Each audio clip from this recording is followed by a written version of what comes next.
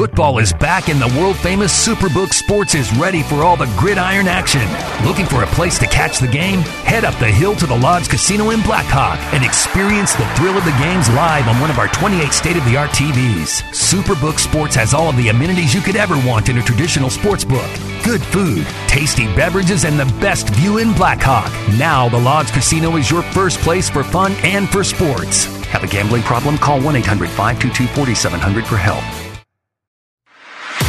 Stand up, Nuggets Nation. It's now time for the Mile High Hoops podcast with Zach By. Presented by Superbook Sports on your home for the most Nuggets content. Denver's sports station, 104.3 The Fan. What is up, and welcome to another edition of the Mile High Hoops podcast. As always, I am your host, Zach By. And as always, I appreciate you spending a sliver of your busy day with me here on the pod. Reacting to back-to-back wins, most recently on Monday night back at home against the Washington Wizards following a 7-game road trip, longest road trip of the Nuggets season. And I'll just start by saying this, and this is not reinventing the wheel on this one. When you knew the context of the trip itself, some of the opponents on the 7-game road trip, and who you have and didn't have, and then ultimately, even a guy like Will Barton, who you had earlier in the road trip, unable to play because of COVID stuff. If you knew all of that context, and I told you that I was from the future, and the Nuggets are going to come out of this road trip with a 4-3 record, you likely, I know I will. I'll speak for myself. How about that? I would have signed that in blood. I mean, seriously, 4-3, considering everything that the Nuggets are going through and we're going through, knowing that you had to go to Miami, knowing that you had to go to New York and play the Knicks and against a really good Bulls team, and that the duplex back-to-back in San Antonio, and I think most of Nuggets Nation would have taken 4-3, and that's exactly what they did. And to come out of that 7-game stretch away from Denver, still at 500, is almost like you treaded enough water, hopefully, until someone threw you a life vest, and that's what it felt like. So, and then the win in San Antonio. Let's just start there. The rebound win following the loss on Thursday, December 9th, 123-111, to turn back around on Saturday. That's really the answer to the calling and to the challenge. You can't lose back-to-back in San Antonio. I know they're well coached and they have some nice young pieces to them, but you just that couldn't happen. And Nikola Jokic wasn't going to let that happen. I mean, Nikola was just flat out brilliant again, made 4 3-pointers on Saturday, 35 points, 17 rebounds, 8 assists, just off the charts. I mean, for him to be a plus 32 when he was out on the floor, it's insane. And, Nikola's run here that he's on is just, it's incredible. It's incredible for so many different standpoints. And I gushed in the last podcast about Nikola late last week, and there's some good stuff in there that's still applicable and not as time sensitive. If you didn't hear that episode of the podcast, go back and listen to it. I was pretty fired up. And I still am pretty fired up what we're seeing from Nikola. It's all-time stuff, whether you're looking at, you can look at a bunch of different things. You can look at the advanced metrics. The player efficiency rating, currently number 1 all time. You can look at per 100 possession numbers, or you could just flat out look at the raw numbers. Right? He's averaging nearly 27 points a game.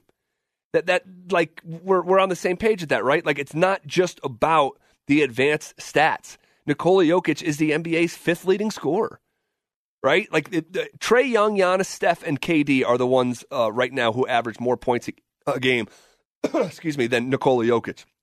When it comes to rebounds, what do the raw numbers say? Well, he's averaging nearly 14, trailing only Rudy Gobert by less than a board, right? So, and then look at the raw numbers in the assist category, where he's ranked currently right now. And again, at the time of recording, it's Tuesday, December 14th. He is 11th in the league in assists with over 7 a game, 7.3, just outside the top 10. And my money is that throughout the course of the season, he is going to break into that top 10 and be a top 5 scorer, top 5 rebounder, and top 10 in assist. And then, so you got the advanced numbers, you got the raw numbers, and then how about just the eye test?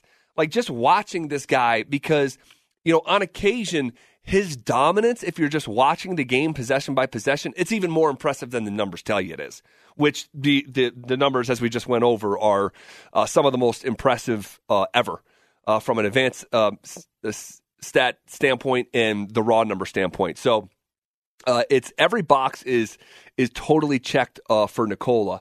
And I just wanted to I want to talk about the Wizards game here in a second, but just one more thought on the Saturday bounce back win against the Spurs. Bones Hyland and Marcus Howard, like how fun were those guys to watch? 6 threes for Marcus Howard, 4 threes for Bones Hyland. That second quarter was as fun as really any quarter of basketball this season for the Denver Nuggets, where they scored 44 points in 12 minutes in that second stanza in San Antonio on Saturday. And you look at Marcus Howard, I mean, for Marcus Howard to be in an NBA game scoring 21 points, I didn't know. I'd have to really go back and dive into my notes or old podcasts to, know my initial outlook on Marcus Howard. And I just, like, if you told me he just wasn't going to be an NBA player and he was going to spend 12 years in Spain or Italy, I would have said, yeah, that's about right. But for him to be contributing, to playing, I don't want to say every night regular minutes, because that's not true. In that first game against San Antonio, he didn't play. The game against Chicago, he didn't play. And maybe checking in for a possession or something like that at the end of a half or what have you. But to play 12 minutes against the Wizards, 21 minutes against San Antonio, and produce, I think it's good for the young player, and it's good for this team, of course, that goes without saying. But he hit 3 3-pointers against the Wizards and 6 against the Spurs. Those are the last 2 games. So 9 made 3-pointers for Marcus Howard in the last 2 games. Pretty damn good, right? You take that 10 times out of 10. And then Bones Hyland, man, it's not going to be perfect with Bones, and it's certainly not going to be consistent as a rookie who doesn't even weigh 170 pounds in the leagues in the best basketball league in the world, right? So you're going to see flashes, or you hope to see flashes, I should say. You don't always see them. You hope to see them. And you saw it on Saturday against San Antonio when he scored 16 points and made 4 threes, 4 of 9, and made another couple buckets as well. So he's crafty. He's intriguing. At some points, he's exciting. And and it's fair to say, like, you're seeing the flashes you would hope to see in a young player's rookie season as often as really you're going to see them out of like a non-top 5 or top 10 pick. It's really hard to play in the NBA as a rookie. And the young 21-year-old to score 16 against San Antonio, made a couple shots against Washington, by the way, finished with 6 points. You think back to the way that the road trip started back at November 29th against Miami. He scored 19 points on 5 of 8 3-point shooting. You think back to the game earlier in November against Portland when he scored 18, 15 against the Atlanta Hawks. I was there that night. So it's going to be, you're going to have rough patches. It's going to be a bumpy road. You're an NBA rookie. But early signs on early returns really on Bones Hyland are good. Just don't expect it every night or even one out of every 2 or 3 nights. So good stuff there. Moving on to the game against the Washington Wizards, 113-107 in a game that should have never, ever, ever been that close. Handful of thoughts here. One, this game, the number one talking point for this game is Nikola Jokic getting ejected after 31 minutes of play by Tony Brothers. He and Jokic have a history. You guys know Tony Brothers. As far as officials go, he's like kind of an institution there with Scott Foster or, Dick Bavetta, years ago. 2 things can be true at the same time, okay? Nikola Jokic does not get a great whistle This is not new news. Okay, we've been talking about this for years now. Okay. Did he get a bad whistle? Yes. Was it a really rough sequence leading up to his ejection? Yes. Does he deserve better? Yes. Should he put himself in a position to be ejected from a game that they could have lost because of it, even despite at one point being up 33 points? He's got to know better, guys. He's got to. And, I said this on the air on our daily radio show here on The Fan, Stokely and Zach. I said that, look, last night, Monday night, was an opportunity for Michael Malone to step up in that spot because he sees what's going on like the rest of us do. And I think Malone has been a little bit too judicious with not taking advantage of those opportunities because the value that Nikola presents actually being on the floor, in my opinion, is infinitely more valuable than Michael Malone being available for the last however many minutes it was after the ejection. And you're sending a message to the officials and the league that it's unacceptable and you're not having it, but you're also sending that same message to your players, chief among them, Nikola Jokic. And I had someone reach out on our text line saying that, hey, Nikola's got to handle his business. He got hit all night, and guys are taking shots on him. And first of all, I don't think anything was malicious. Okay, this was not Markieff Morris, but in that same vein, they said Nikola's got to stand up for himself, or the rest of the league is going to walk on him. I just don't think it was that kind of spot. I really don't. Like the Markieff Morris thing, that was different. Morris took liberties on Nikola. This wasn't that. Could it have been like, hey, let's get under this guy's skin a little bit? Yeah, but you're going to experience that every effing night if you flag that it bothers the hell out of you the way that Nikola often does. So this is obviously a pattern through the years with Nikola. He runs super hot.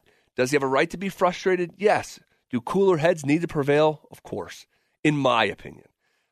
Because, man, the fact that was, ended up being a 6-point win instead of a 20-point win, which I have zero doubt in my mind at all that that's what it would have been had Nikola stayed in that basketball game. So you just don't want to flirt with disaster, and it felt like that was going to happen for a second. And how could it not, especially considering the context and who's not available, right? Like Nikola knows that obviously that, Jamal and MPJ, and you talk about Will Barton not being available. You needed to finish that game. Luckily, the Nuggets walk away unscathed from that ejection, 113-107.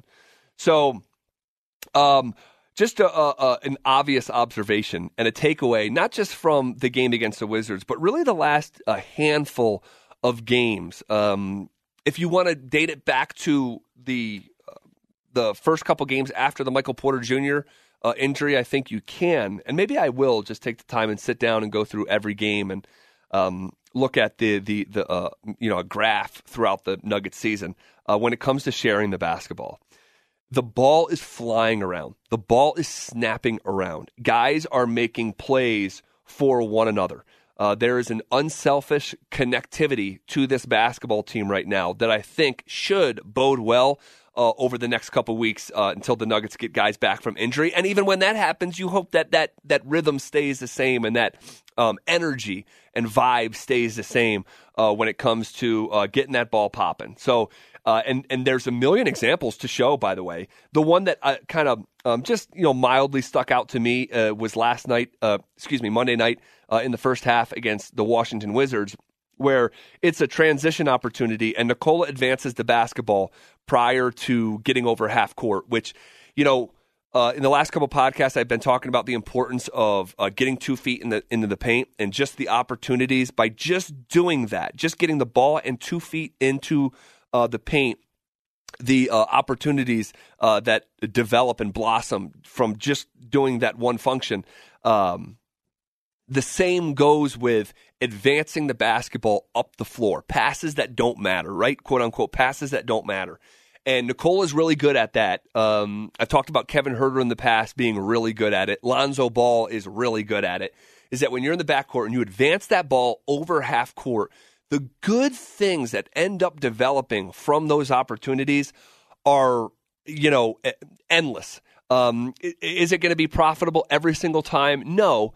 But at the very least, you're making the defense work to get back on defense, right? Make them work a little bit before you start your offensive possession. And best case is the guy that is ahead of the play that you advance to, not necessarily in traditional transition where it's like a 2-on-1. I'm just talking about an unsettled possession that's transitioning from defense to offense.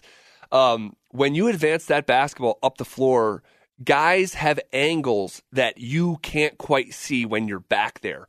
So just by putting them in a position to maybe go downhill on a guy, and maybe not. Maybe it's pull out and run a set. But in the one particular possession that I'm thinking about, Jokic advances the ball up to, it was Aaron Gordon. And Monte Morris sprints to the corner for an open three. The three is wide open.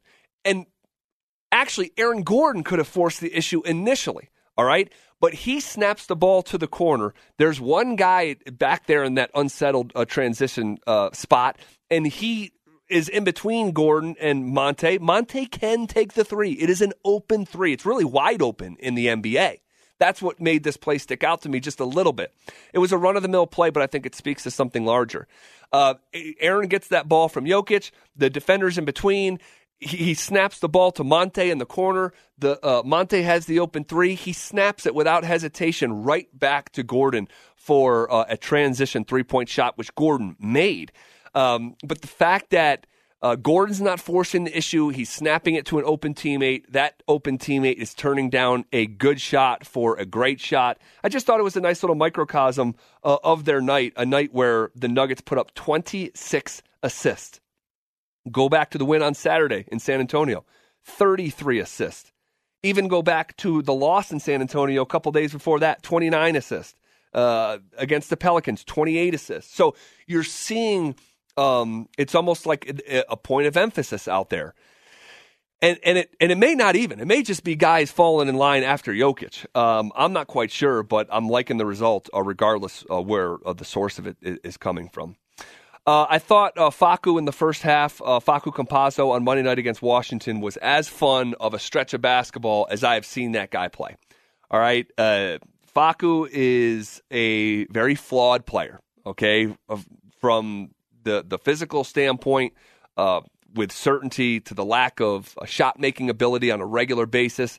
Now, I know, let me give him his props here, and I don't have the numbers in front of me, but the last month leading up to a Monday night's game against Washington largely has been good. It's been better anyway.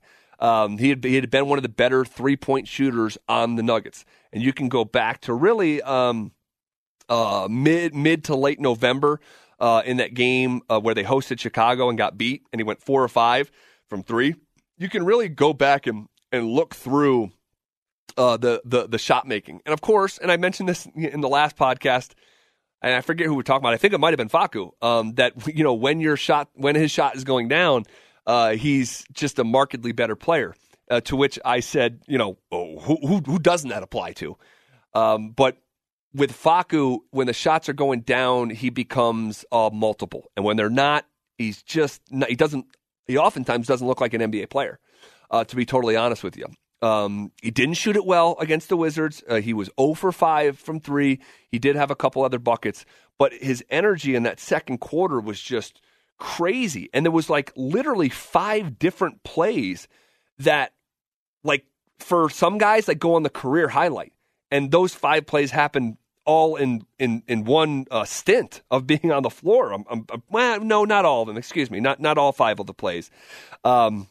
But a lot of them happened there in that second quarter. The right to left crossover on the left side of the floor, and then throwing behind his head to Jokic was, got the place on their feet. He had a less noteworthy play where he gets 2 feet into the paint and creates himself a nice little entry pass, an entry angle for Aaron Gordon, who all he has to do is simply catch the ball and explode towards the basket. I don't even think a dribble was used. One gather might have been used, but it was just putting a teammate in a great position to simply finish. He had the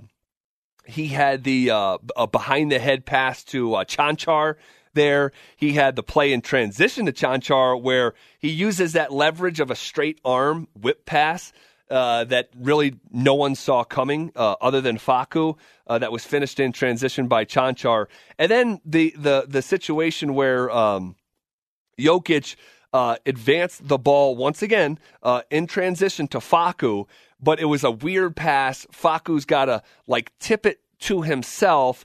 He gathers it and drives baseline and attracts the front court defender and goes around the back with the left hand for Jokic for another easy two.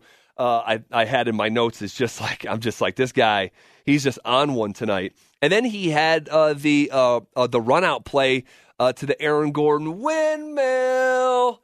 How fun was that play? And the picture to follow.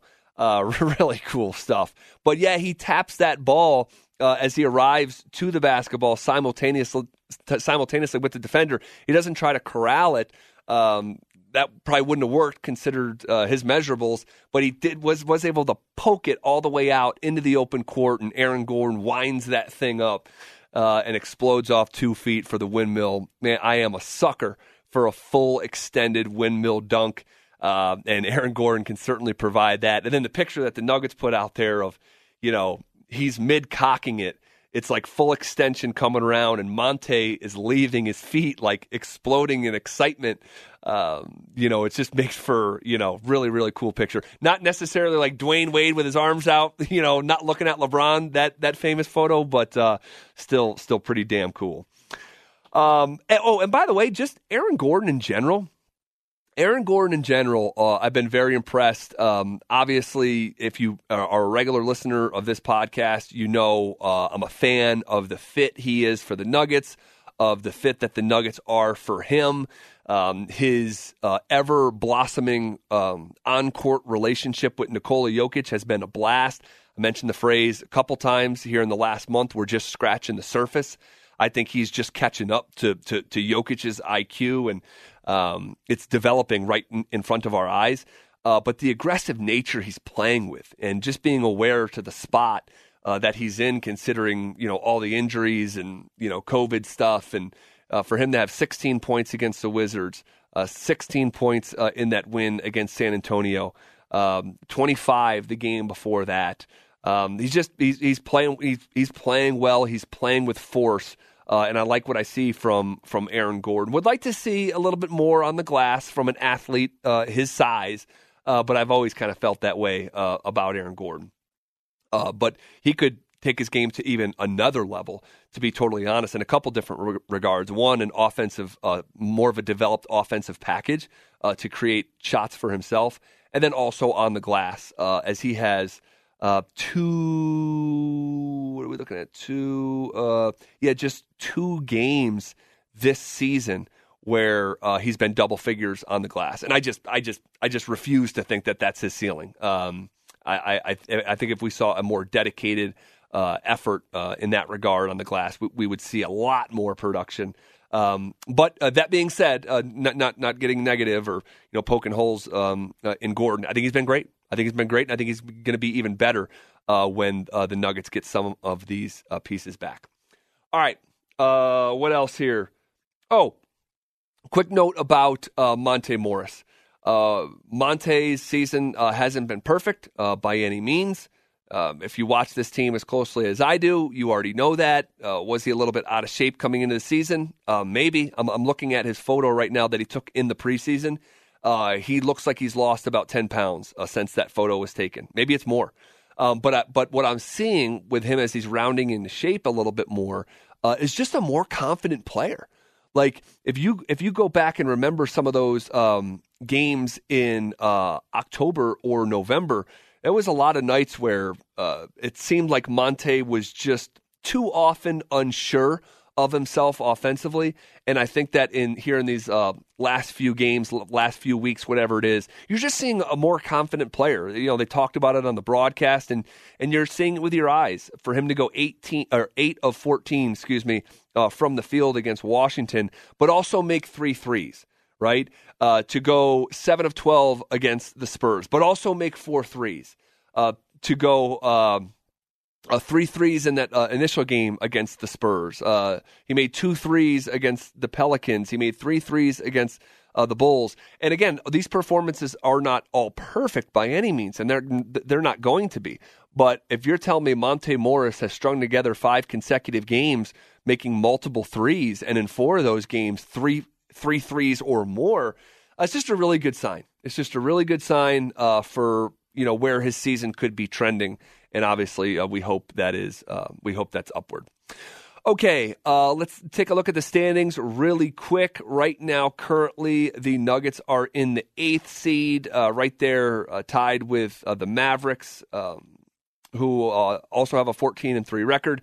But it's too early to really put too much stock into this, but it's not too early just to keep an eye on it and where the Nuggets are as they sit 1 game over 500 at 14-13 with a team that they have dominated through the last couple years in the Minnesota Timberwolves coming into town on Wednesday evening.